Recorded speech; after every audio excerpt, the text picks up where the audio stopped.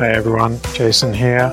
If you haven't already done so, head over to the Linktree in my Instagram or LinkedIn profiles and swipe my free worksheets. There's two. There's one for pricing and negotiation, and there's a second for direct client marketing.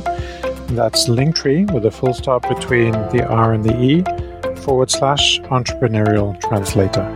That's Linktree /entrepreneurial translator. Hi everyone, Jason here. Today I want to talk about customer lifetime value. That's CLV, sometimes called total customer lifetime value. And CLV measures the total value to a business of a customer over the lifetime relationship.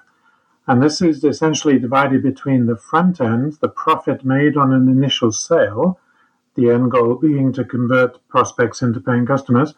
And you should already have a steady stream of leads following into your freelance business.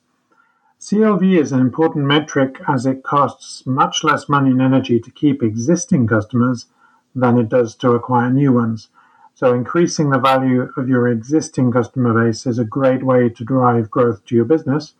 You must also know the acquisition cost and lifetime value in order to track marketing success. Remember that markets are diced up in several ways. They're diced up demographically, so I can sell to both young and old customers. Geographically, my customers may be in Spain, where I live, or they may be in India. Infographically, depending on people's values, and behaviorally. So make sure your suite of products and prices covers options to take full advantage of market segmentation. As you do this, you will find it easier to build a premium position in the market. Remember that it is far easier to sell to more affluent customers with less price sensitivity, less of a price sensitivity radar, than it is to customers towards the lower echelons of the market. If you've made it this far through the podcast, hopefully you like it. If that is the case, please hit subscribe so you don't miss future episodes. And if you'd like to say hi, just head over to Instagram and send me a direct message. I would be very, very grateful. Thank you and see you next time.